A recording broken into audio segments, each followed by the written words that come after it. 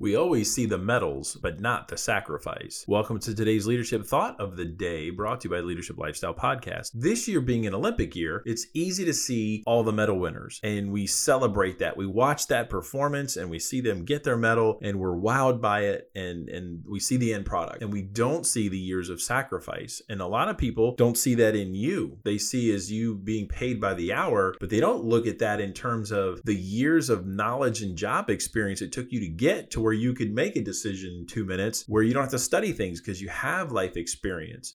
And they don't see that part, the sacrifice you made. And that's what you want to start looking for in other people, is what they've had to do to grow to get to where they are, and not just reward them in that moment, but what they did in their life to become who they are, to be a valuable person on your team. And today's Leadership Thought of the Day, brought to you by the Leadership Lifestyle Podcast: grow yourself just a little bit more.